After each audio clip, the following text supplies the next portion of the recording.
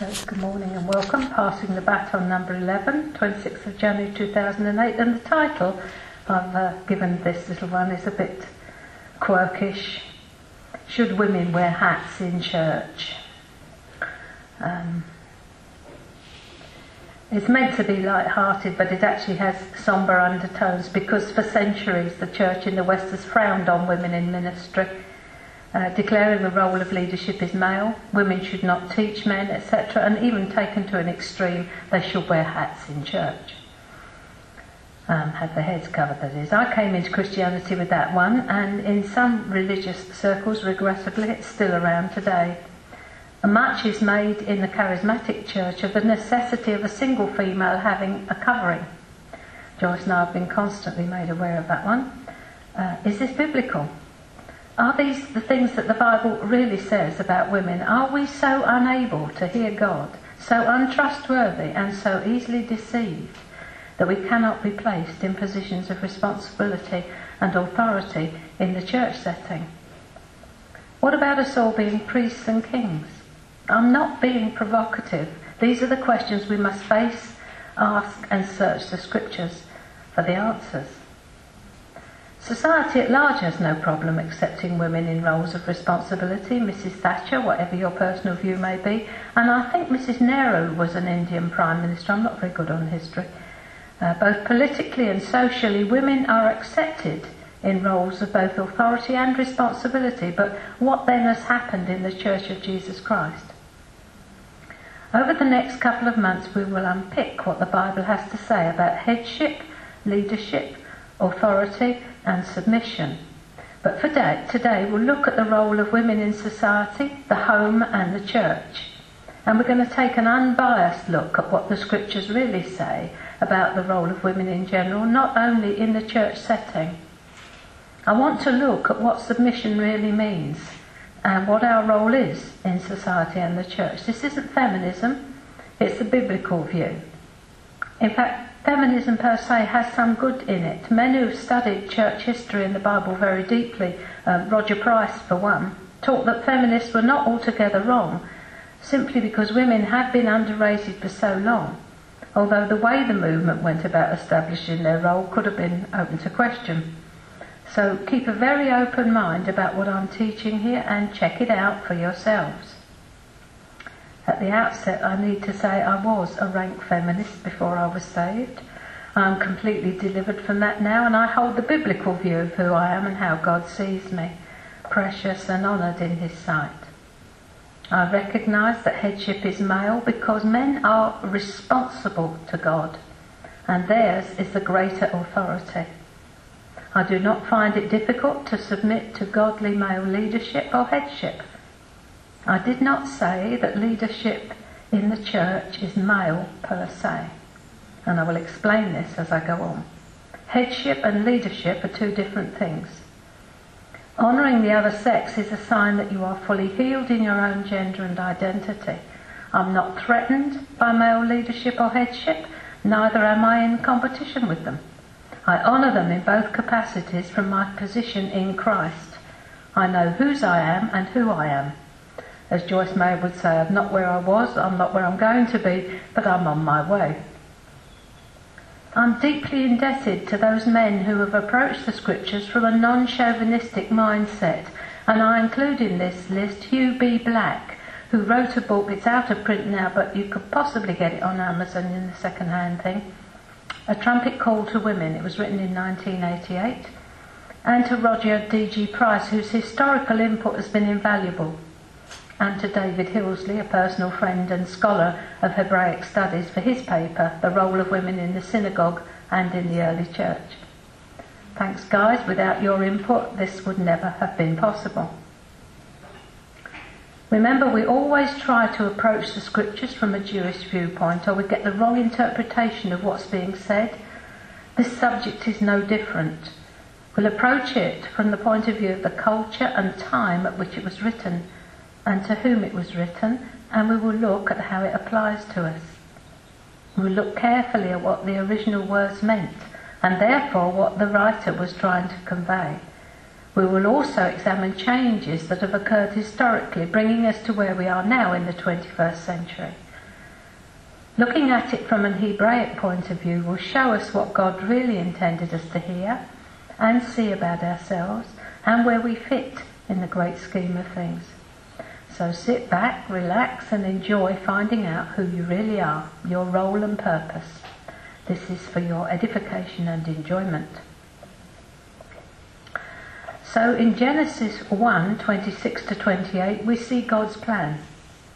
And God said, "Let us make man in our image according to our likeness. Let them have dominion over the fish of the sea, over the birds of the air and over the cattle, over all the earth and over every creeping thing that creeps on the earth." So God created man in his own image. In the image of God he created him. Then God blessed them, and God said to them, "Be fruitful and multiply. Fill the earth and subdue it.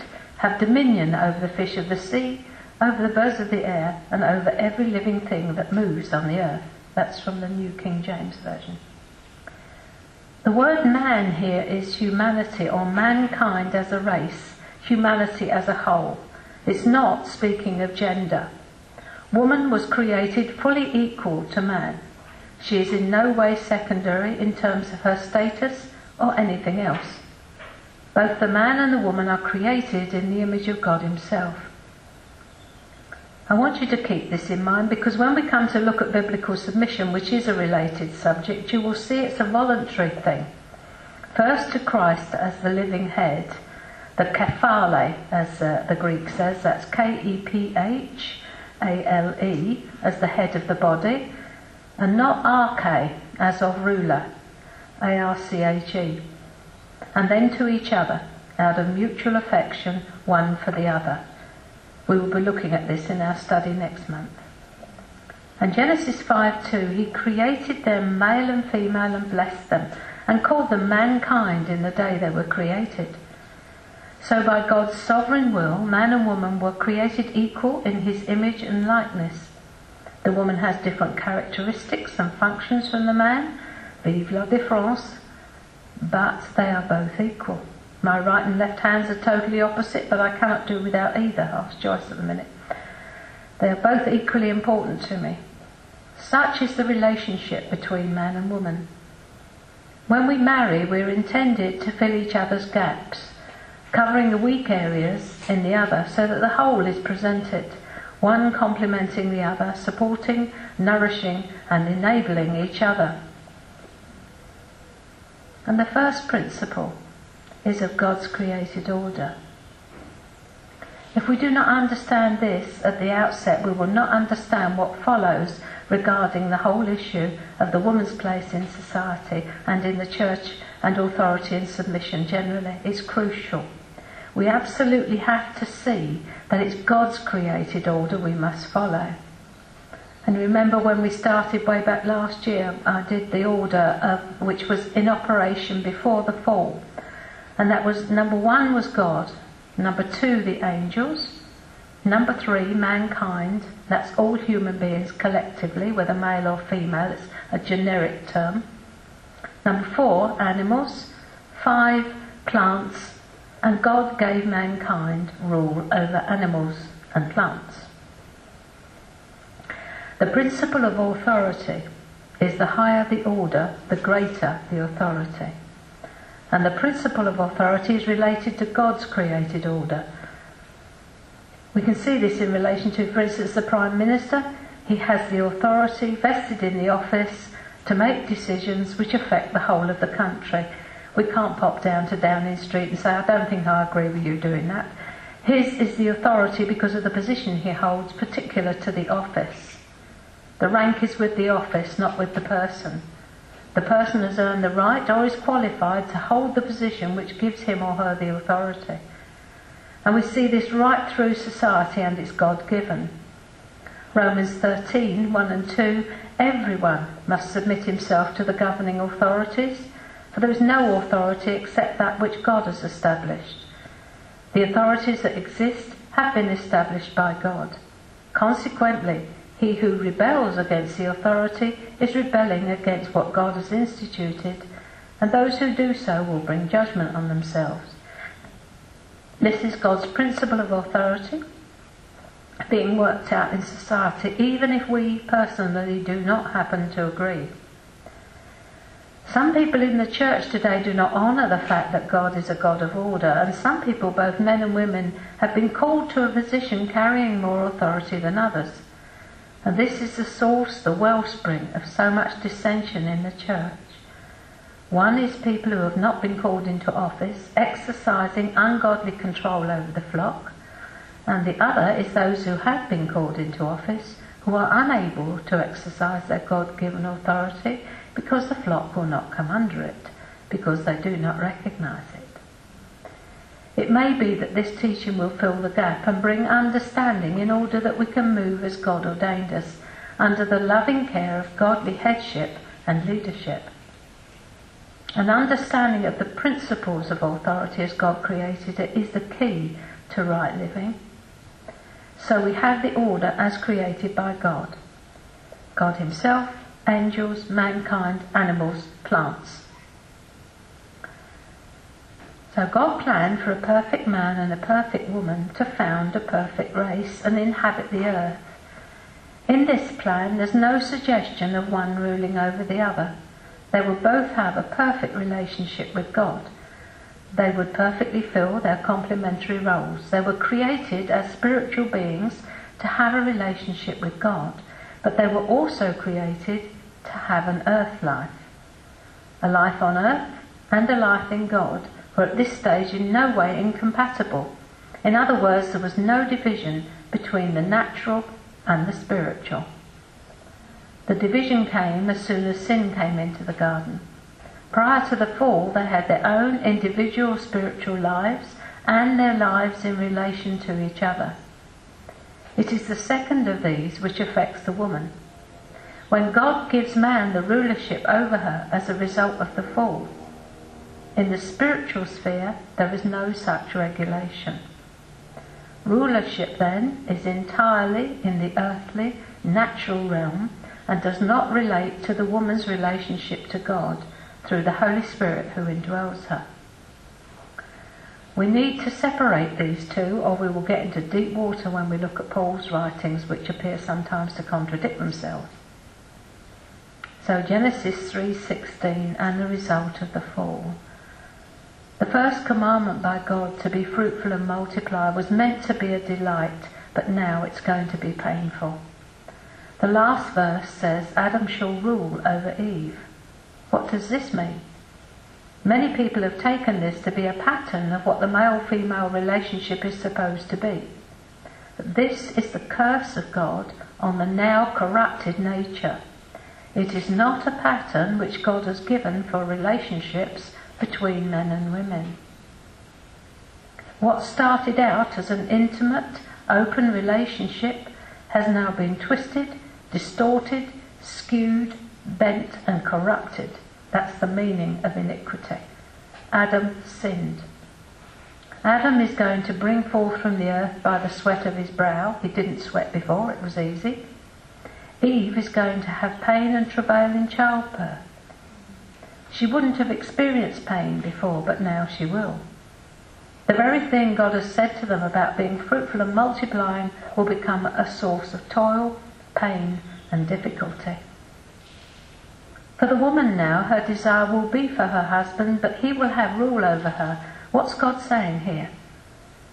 What he's saying is, what you want from your mate is a close, intimate relationship, but what you will get is a master. What you desire is a lover, but because of the corrupting influence of the fall on Adam, what you will get is a lord, someone who will not understand you and will tend towards dominion of you. So history changed the original order of creation, and history changed earthly order. Adam had authority when he was created over the animals and the plants. He had dominion, but he never had dominion over Eve. When the fall came as a result of his sin, things changed. Animals and plants were still under him, but now they had the right to rebel because Adam had rebelled against God. That's how weeds and thistles and thorns, sweat and other things came into existence. That's how sickness, disease and death came in. What also happened was that the man carried the fall genetically. The DNA of the fall is passed on by him, not by the woman, which is why Jesus had to be born of a virgin. What also happened at the moment of the fall was that because Eve was deceived but Adam sinned, the role of men and women and the order of creation was changed very slightly. Because Eve was deceived, God decreed that man would have the greater authority.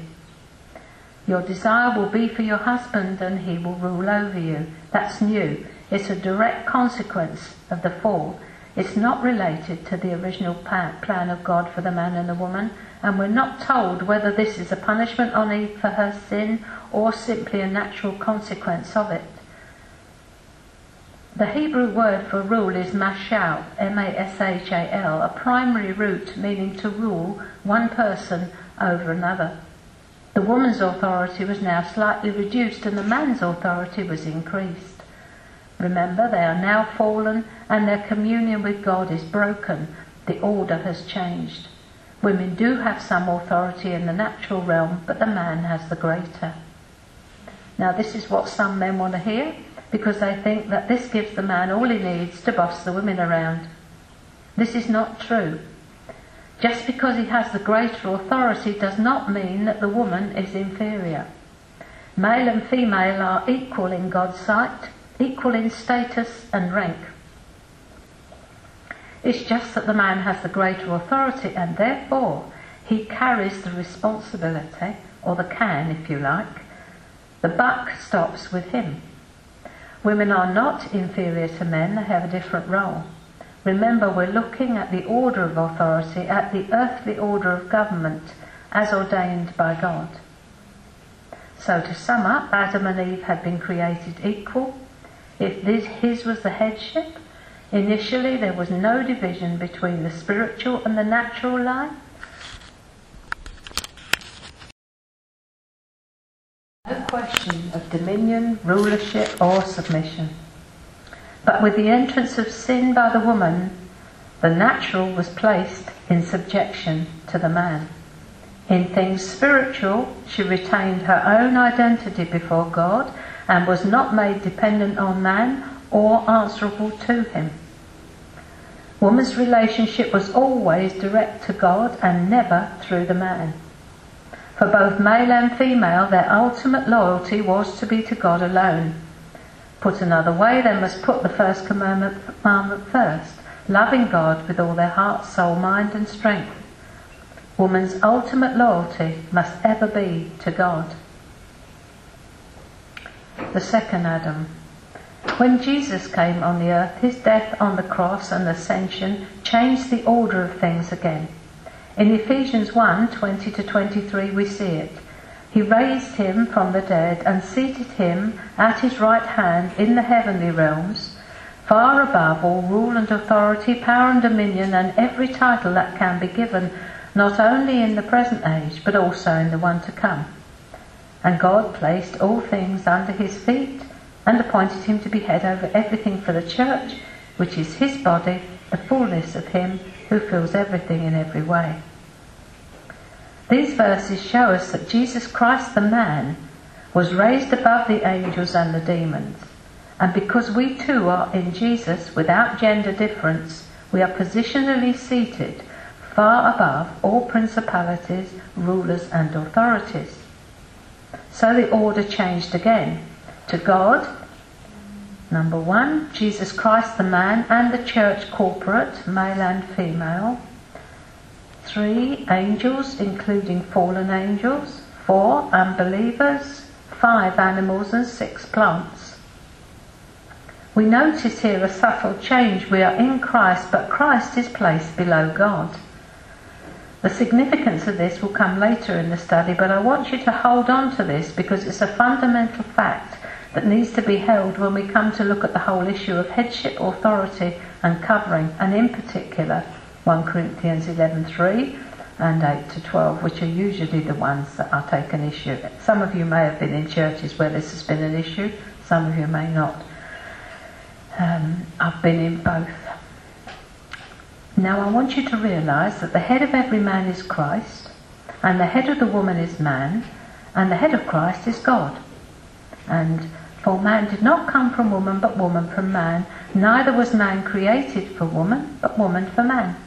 For this reason, and because of the angels, the woman ought to have a sign of authority on her head. In the Lord, however, the woman is not independent of man, nor is man independent of woman. For as woman came from man, so also man is born of woman. But everything comes from God. So before the men get too excited, every one of them was born of a woman, and they couldn't come any other way. So we'll unpick this later on. The essence of femininity is the capacity to respond. Having seen God's created order, we need to look at what true femininity is. The essence of femininity is the ability or capacity to respond. That is why the church is called the bride of Christ. Both male and female in the church are required to be responders to God's initiative. Therefore he calls himself the husband of Israel and the bridegroom of the church. It's relational.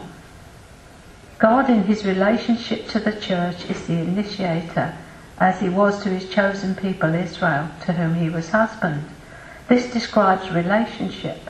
Our part is only ever to respond to his initiative. This is the way it always is. He initiates, we respond. Whether male or female, this is the way God does it. When we came into salvation, he drew us, and we responded to that drawing. The way we come in is the way we go on. When we stop being responders and try to be initiators or innovators, we get ourselves into trouble and lose that intimate relationship with him. This is why we are referred to as the bride. The whole thing is relational, not sexual. The trouble comes when we initiate and expect him to respond. You will hear people say, and I have said it myself in the past, men, you're part of the bride just as we are sons, so get used to it. Because I didn't understand, and I was missing the point. The issue of the bride is one of response, responding to the bridegroom, just as the issue of sonship is maturity, not gender. We are only sons when we're fully mature. Male or female makes no difference. Sonship is maturity.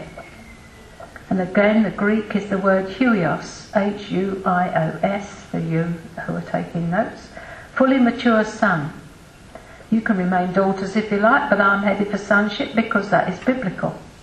He's bringing many sons to glory, not daughters. Fully mature mankind, able to be trusted with Daddy's checkbook.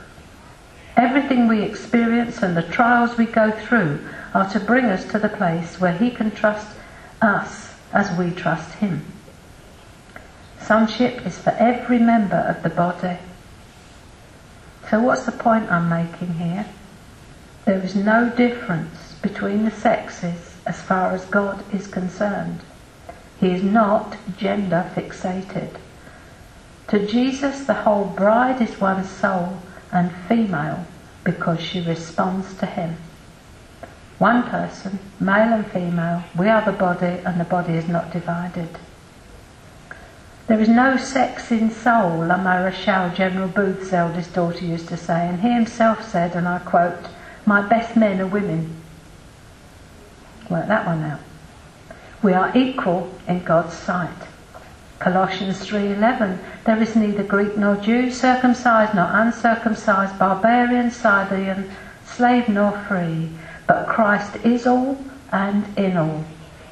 It's about him and his eternal plan to have a people for himself to show forth his glory.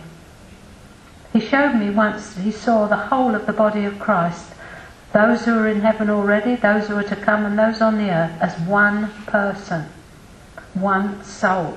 It's us that split things up. It's us that break it up in denominational barriers and male-female. It's not of God. He sees us as one. One bride. One girl, not rows of them. So woman as gender.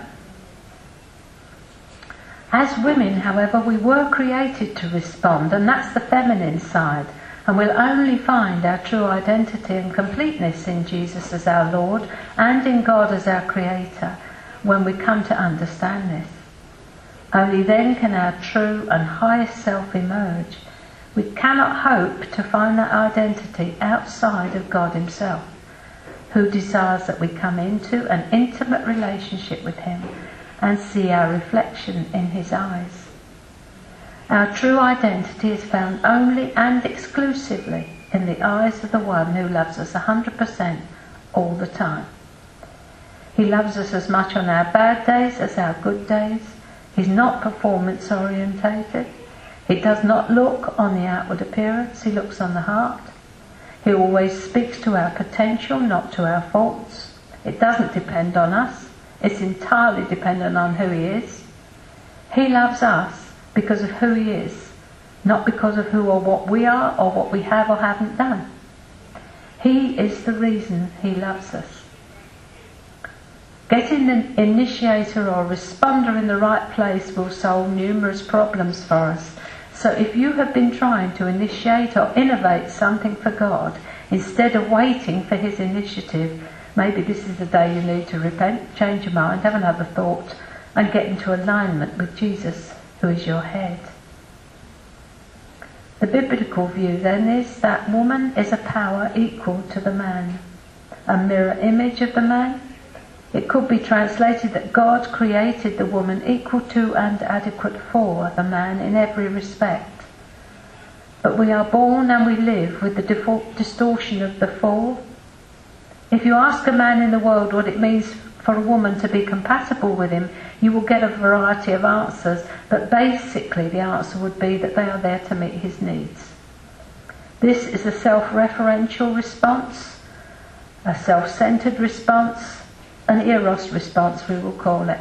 She's there to meet my needs, to do what I want, to complement me. The woman usually simply wants to find a mate and settle down. This is a God-given drive, but because of the fall, marriages continually fail and break down. Before we're born again, this is the only way we can function too. In Jesus, that is being put right. The bent towards the creature is being straightened. The eros is being changed into agape. What about love and marriage? In contrast to the pagan world, both ancient and in the time of Jesus, women in the Bible were viewed as persons and partners, not as property. And that is why biblically marriage is viewed as a partnership. It's not a corporation where the husband is the chief executive and the wife is anything from a secretary to a nursemaid. Marriage is a partnership of equal but distinct people who in love become interdependent, not codependent. One does not rule over the other. So marriage was designed to be a partnership of two equal and independent people, both fully in the image of God, but who in love become mutually submitted to one another to the glory of God. Man and woman then are equal in value, dignity and worth, but remain different in certain qualities, functions and physiology. The reason I'm stressing this is that it's been so abused in Christianity, and I would say probably in the charismatic church as much as anything, which is very largely a male-dominated ecclesiastical structure which has suffered due to its treatment of women in the midst. So what is woman? Biblically, the qualities of a woman are portrayed as giving, nurturing and encouraging. She provides love and security in the home. The one who is an enabler would be a good description of a woman. We got a brilliant email, that was what I wanted to say to you yesterday. Someone sent us, Kathy Stewart, and it's all about when God created woman. And the angels are saying she's very soft and she's leaking. There's water coming out of her eye. And the Lord says, that's a tear. I made her like that, you know. And it goes on to say how, you know, she can do all these things, and it's absolutely brilliant. I'm going to ask you if I can get it onto a PowerPoint demonstration, because it's just beautiful. It is a PowerPoint thing, and it's been sent through the email, so I wondered if we could convert it. So it mirrors what I'm saying here. She also has the qualities of leadership, as we can see from some of the women detailed in the scriptures.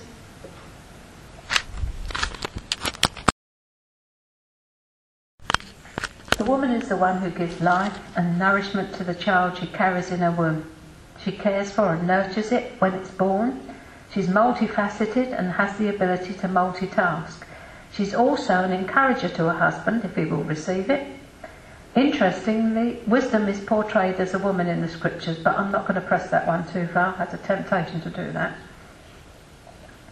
On the downside, she can be a negative influence on her husband, as is influenced by the scriptures at least twice, showing us what happens when a man hearkens to the voice of his wife. The first is Adam in Genesis 3:17, and the Lord says to him, "Because thou hast hearkened to the voice of thy wife." That's what's happened, and the fall came in there because he listened to her.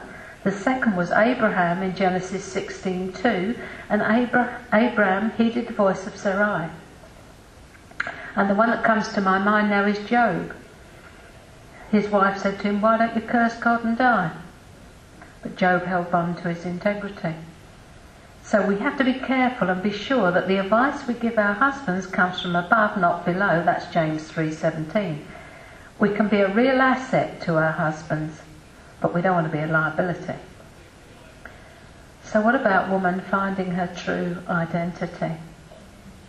In God's eyes, a woman is a wondrous creation, someone special, with a unique God-given nature endued with the ability to respond, relate, nurture, encourage and enable, together with a willingness to serve.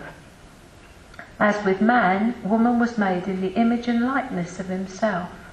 God made woman to be equal to the man and adequate for him in every respect, as his wife and a mother to his children. But not only that, she has the ability to initiate and be a leader too, as we can see from the Proverbs 31 wife. When I speak about initiating things, I'm meaning to Godward. You don't tell God what to do or how you'd like to have it. It's okay to be an initiator on the natural level. That's why it's so important to split the two. There is a vertical and a horizontal relationship we're talking about here. So the Amplified Bible has a footnote like this on Proverbs 31. Absolutely brilliant. "Many daughters have done well, nobly and well, but you excel them all." What a glowing description here recorded of this woman in private life, this capable, intelligent and virtuous woman. It means that she had done more than Miriam, the one who led a nation's women in praise to God, Exodus 15:20 and 21.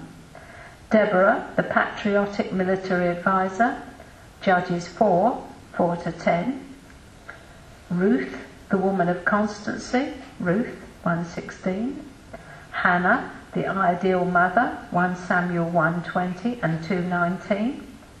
The Shunammite, the hospitable woman, 1 Kings 4:8-10. Huldah, the woman who revealed God's secret message to national leaders, 2 Kings 22:14. And Esther, the queen who risked her life for her people, Esther 4:16. So in what way did she excel them all? In her spiritual and practical devotion to God, which permeated every area and relationship of her life. Her secret, which is open to everyone, is the Holy Spirit's climax to the story and to this book. In Proverbs 31:30 it becomes clear that the reverent and worshipful fear of the Lord, which is the beginning and chief and choice part of wisdom, that's Proverbs 9:10, is put forth as the true foundation for a life which is valued by God and her husband as far above rubies or pearls, Proverbs 31:10.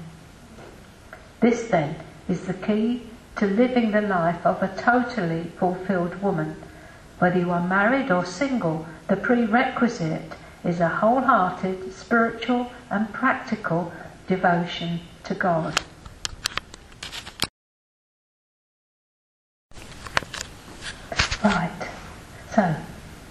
man? That's an interesting bit for us. Each of us has within us the balance of the masculine and the feminine, and a man without the feminine will never be like Jesus. The world's idea of a full-blooded male like Rambo, muscle-bound, stupid and individualistic and invincible, is not the God-given role of a man. The biblical man is strong and knows how to initiate and create order as Jesus did. He's also tender, compassionate, cherishing and sensitive. In other words, in a sense, he has the feminine. A man who is in his strength, who can also weep without shame, as did David, Jesus, Ezekiel, Jeremiah and others. The essence of masculinity in the Bible is the God-given capacity to initiate, to put things in order, create, organise, exercise dominion, as God said to Adam. This is why God places man as the head, or the one responsible to him, because it was to Adam that the instruction was given not to eat of the tree of the knowledge of good and evil before Eve was created. If you look in Genesis 2:15 to 18, it says, "Then the Lord God took the man and put him in the Garden of Eden to tend it and keep it. And the Lord commanded the man, saying, Of every tree in the garden you may freely eat, but of the tree of the knowledge of good and evil you shall not eat, for in the day that you eat of it you shall surely die. And the Lord said, It's not good for man to be alone. I'll make him a helper comparable to him." Here we clearly see the headship. Adam is responsible to God for telling Eve what they can and cannot do. The buck stops with him. He was given dominion, which is lordship, over the fish, fowl and earth, and he was not given dominion or lordship over his wife. His role was as a protector, and for that he was answerable to his Creator. However, at the fall, as we've already seen, something happened that's profoundly affected the male-female relationship. He was given the rule, that word mashal, the primary root meaning one person ruling over another, over woman, and her desire was for him. Hence you get abusive relationships where the wife is beaten but refuses to leave her mate because she says, "I love him." This is a direct result of the fall and the corrupting, distorting influence of what God intended in a marriage relationship.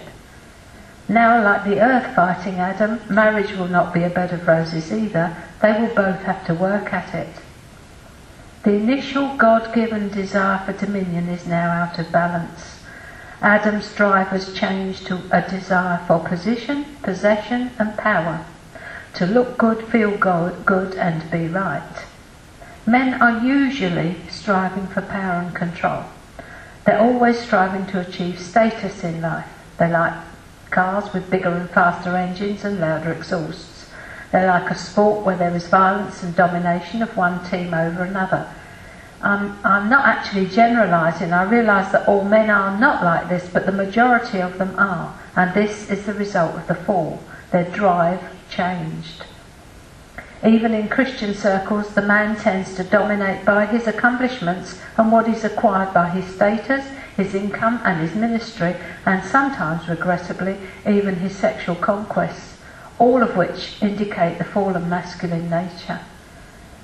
If you think I speak from a place of not knowing what goes on in leadership, in churches, regrettably, there is a lot of information that's come to my ears in the last 6 to 8 months or year that has not been very edifying about leadership, but it's the fall. What is actually going on in today's church is very seductive to the male fallen nature, finding their identity in their ministry. A ministry can become an idol in your life because you look to the ministry for what God should give you. It's particularly prevalent, I believe, in the Christian music industry, which appears to differ very little from its secular counterpart in terms of the push to get to the top of their profession and to advertise it and market it in exactly the same way. This is not a criticism. It's something which we have to face and understand if we're going to come into all that God has for us. We need to come out of denial about our ambitions, hopes and wishes, to discover whether they are God-given or stem from our old nature, which needs the preeminence of position, possession and power. As we go on in our studies and learn more about the Eros shift in the church, we will see how much of the world is actually in the church rather than the church being in the world. It is not true to say that you have to be like them to win them. As typically woman wants to find out who she is through her man or through her children, the man typically is driven to find out who he is and come to a sense of completeness in his life through his accomplishments, his possessions, and sometimes his bank account. He wants titles, prestige, and power. He's not satisfied with being a worker. He wants to be the president of the company, or better still, own it. This drive for dominion in the male is manifested in the misinterpretation of many scriptures the male-dominated church has taken and used to keep women under the authority of men in an unbiblical fashion. Jesus came to set both men and women free in the power of agape love, not eros. But the shift has not yet taken place. We are yet carnal. The church operates largely in eros, not agape, bringing the mindset of the world straight in, with the result that there are divisions and factions everywhere as leaders continually jockey for position. How eager is the man to go whom God has never sent. How fearful, diffident and slow his chosen instrument. That's a little poem from the back of Hugh Black's book about women. A lady who worked with him for many years, single lady, powerfully used by the Lord, and she quoted that at the back of the book. We used to say, some are called, some are sent, some got up and went. So as with the woman, the fall has left the man needing to find his identity in what he does rather than who he is. The solution for him, as well as for the woman, is first of all a fully restored relationship with his Creator, and then to make his Creator his Lord. This restores his centre. Anything else is like a pot swinging about on the potter's wheel, out of balance and misshapen. The key to man's restoration too is Jesus Christ as his centre. Prior to the fall, Adam and Eve were equal, but with the headship vested in the man, as I've said. Same kind of way that the Father is the head of Christ in the Trinity, although the Father and Son are regarded equal. One of those little mysteries. Father, Son and Holy Spirit, equal, co-eternal. But when you look at the order, you see God the Father, God the Son, and God the Holy Spirit. So you've got something going on there. The scriptures tell us that Eve was deceived, but Adam sinned. And much is made in some circles of the fact that Eve was deceived, but little of the fact that Adam did not stop his wife eating from the tree, although he obviously stood right next to her. The deception of Eve has held women back for centuries in a male-dominated church. The couple were equally culpable. She ate, but he stood by and watched what happened to her, and then ate. That's why the scriptures say that Eve was deceived, but Adam sinned. His was a deliberate action, and subsequently the result of the fall will be passed down by the male. And as I said before, if you didn't know why Jesus had to be born of a virgin, there's your answer. The human male carries the genes of the fall. Therefore Jesus' conception had to be, as the Catholics put it, immaculate. Didn't have fallen man involved in it. When we become Christians, everything changes again. Jesus is the second Adam, and in him everything is restored to its original order. So now we need to see the model of what headship really means. And we find it in John 13, 4 and 5. He took a towel and girded himself and began to wash the disciples' feet. The person who will become great will become a servant. The headship now of the man over the woman is to be like that of Jesus. The man loving his wife as Christ loves the church. A headship of loving and caring and serving. The order has changed.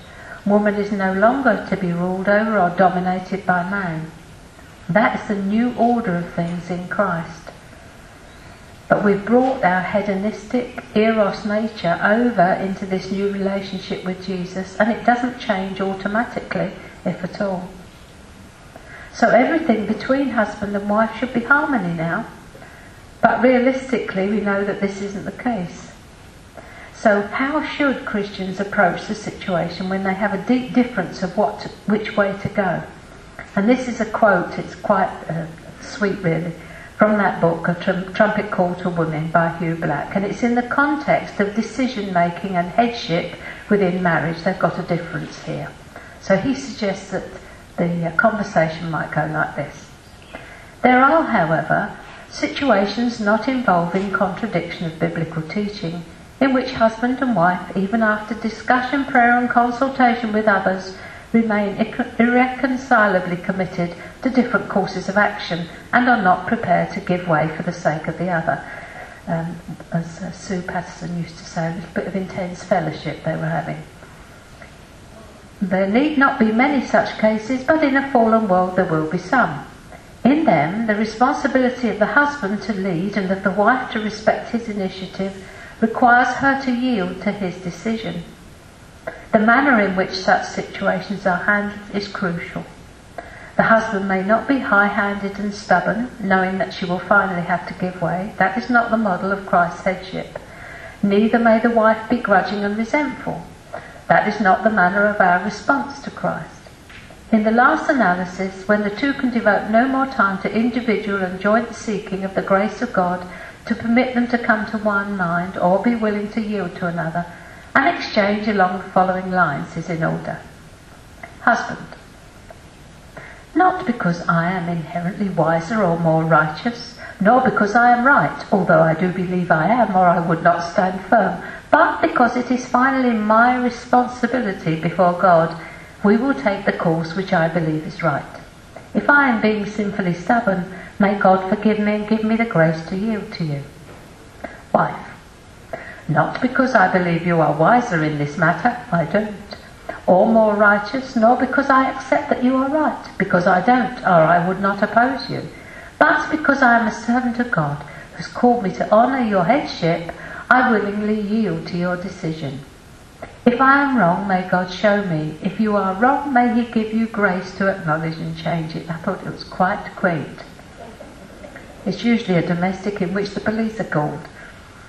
Such decisions must be made. They can be steps to commitment to God which cement a relationship and assure both partners of the other's loving commitment. I'm still quoting from the book. They can alternatively be times which show sinful abuse. The sort of commitment outlined can be used to preserve the dignity and honesty of both partners by setting matters in their proper context. An hypothetical conversation, but one which proves that both partners must be equally submitted to the lordship of Jesus for peace and harmony to be maintained within a Christian marriage. It's not an issue of right and wrong. When Jesus comes, he does not come to take sides, but to take over. As the church comes into her rightful position of submission to Jesus only, much of what currently causes strife and division will disappear within everyday relationships and within the church corporate as we shift slowly from eros to agape. And the one flesh relationship, someone mentioned it early on. This part of teaching on the role of women would not be complete without including something regarding the place of sexuality within marriage. In regard to the marriage bed, the Bible and Jewish tradition was literally 2,000 years ahead of itself. As I was saying during the break, the Bible and the instructions that God gave were meant for Israel to show an example to the nations around them. This is how I intended marriage to be. This is the honour in which I hold it. So that was what the purpose was for the commandments, everything, so that they might, as indeed the church, might show how it should be done. Not that we become so grey that nobody sees how it actually should be done because we're so like everything that happens in the world. We need to be separated enough to show them this is how we do it. and it's always attractive. In Jesus' day, Jewish tradition had a great deal to say about sexuality between a husband and wife, and it's predated much of what we think are new insights in this.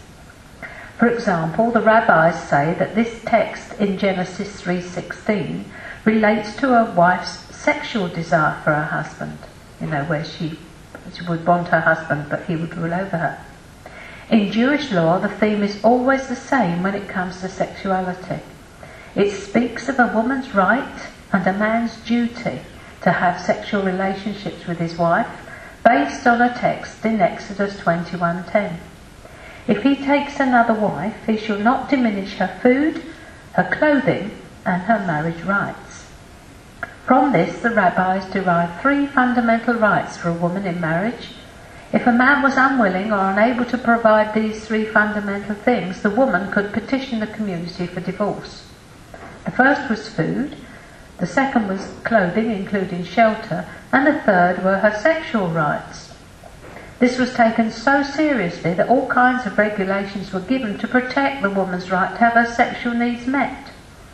Amazingly, this is totally the opposite of what our Christian culture has taught.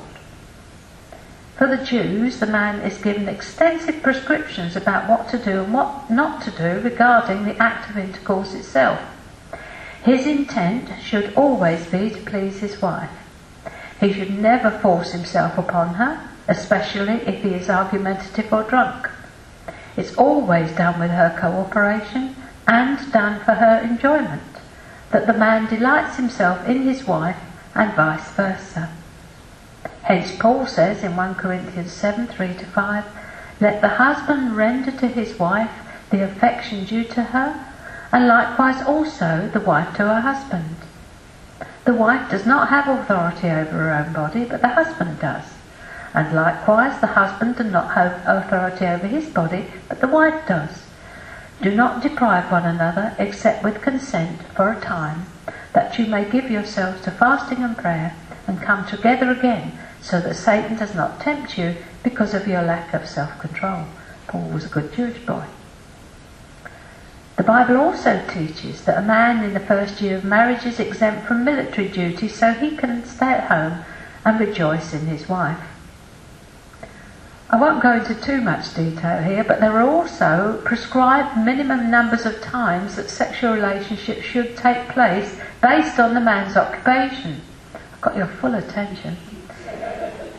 If he was a scholar, considered a very arduous occupation, he was obligated to have sexual relations with his wife less frequently than a manual worker, but at least once a week. A manual worker was expected to perform more frequently. Passion within the marriage is God-given.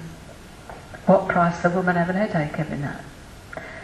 The husband's duty is clearly to meet the needs of his wife, and that is part of the desire that is spoken of in Genesis.